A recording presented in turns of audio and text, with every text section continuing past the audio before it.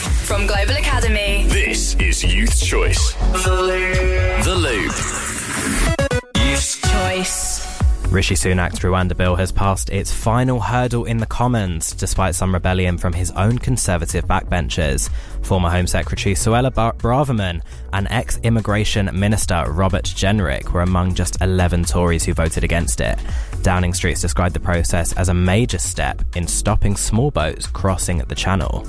Some critics think the legislation's consumed his focus, but Home Office Minister Chris Philip disagrees. Well, it's not taking up all of his time. You can walk and chew gum at the same time. And we are delivering on other pledges. Like he said, it'd halve inflation. We've done that. It doesn't go down in a straight line, but it has more than halved.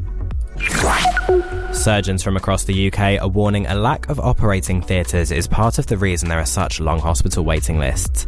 More than 6.3 million people in England are waiting for routine treatment. The Royal College of Surgeons report says there's an urgent need to increase theatre capacity, as it found half of these doctors have considered leaving their role in the past year. And finally, Green Day fans have been treated to a surprise performance on the subway in New York City.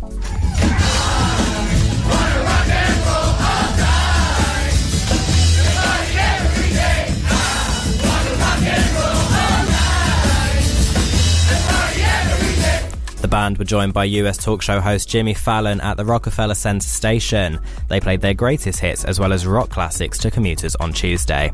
Their 14th album, called Saviours, is out tomorrow. And your 5-word weather: well below freezing but sunny. From the Youth Choice newsroom, I'm Beau Whittle and you're in the loop.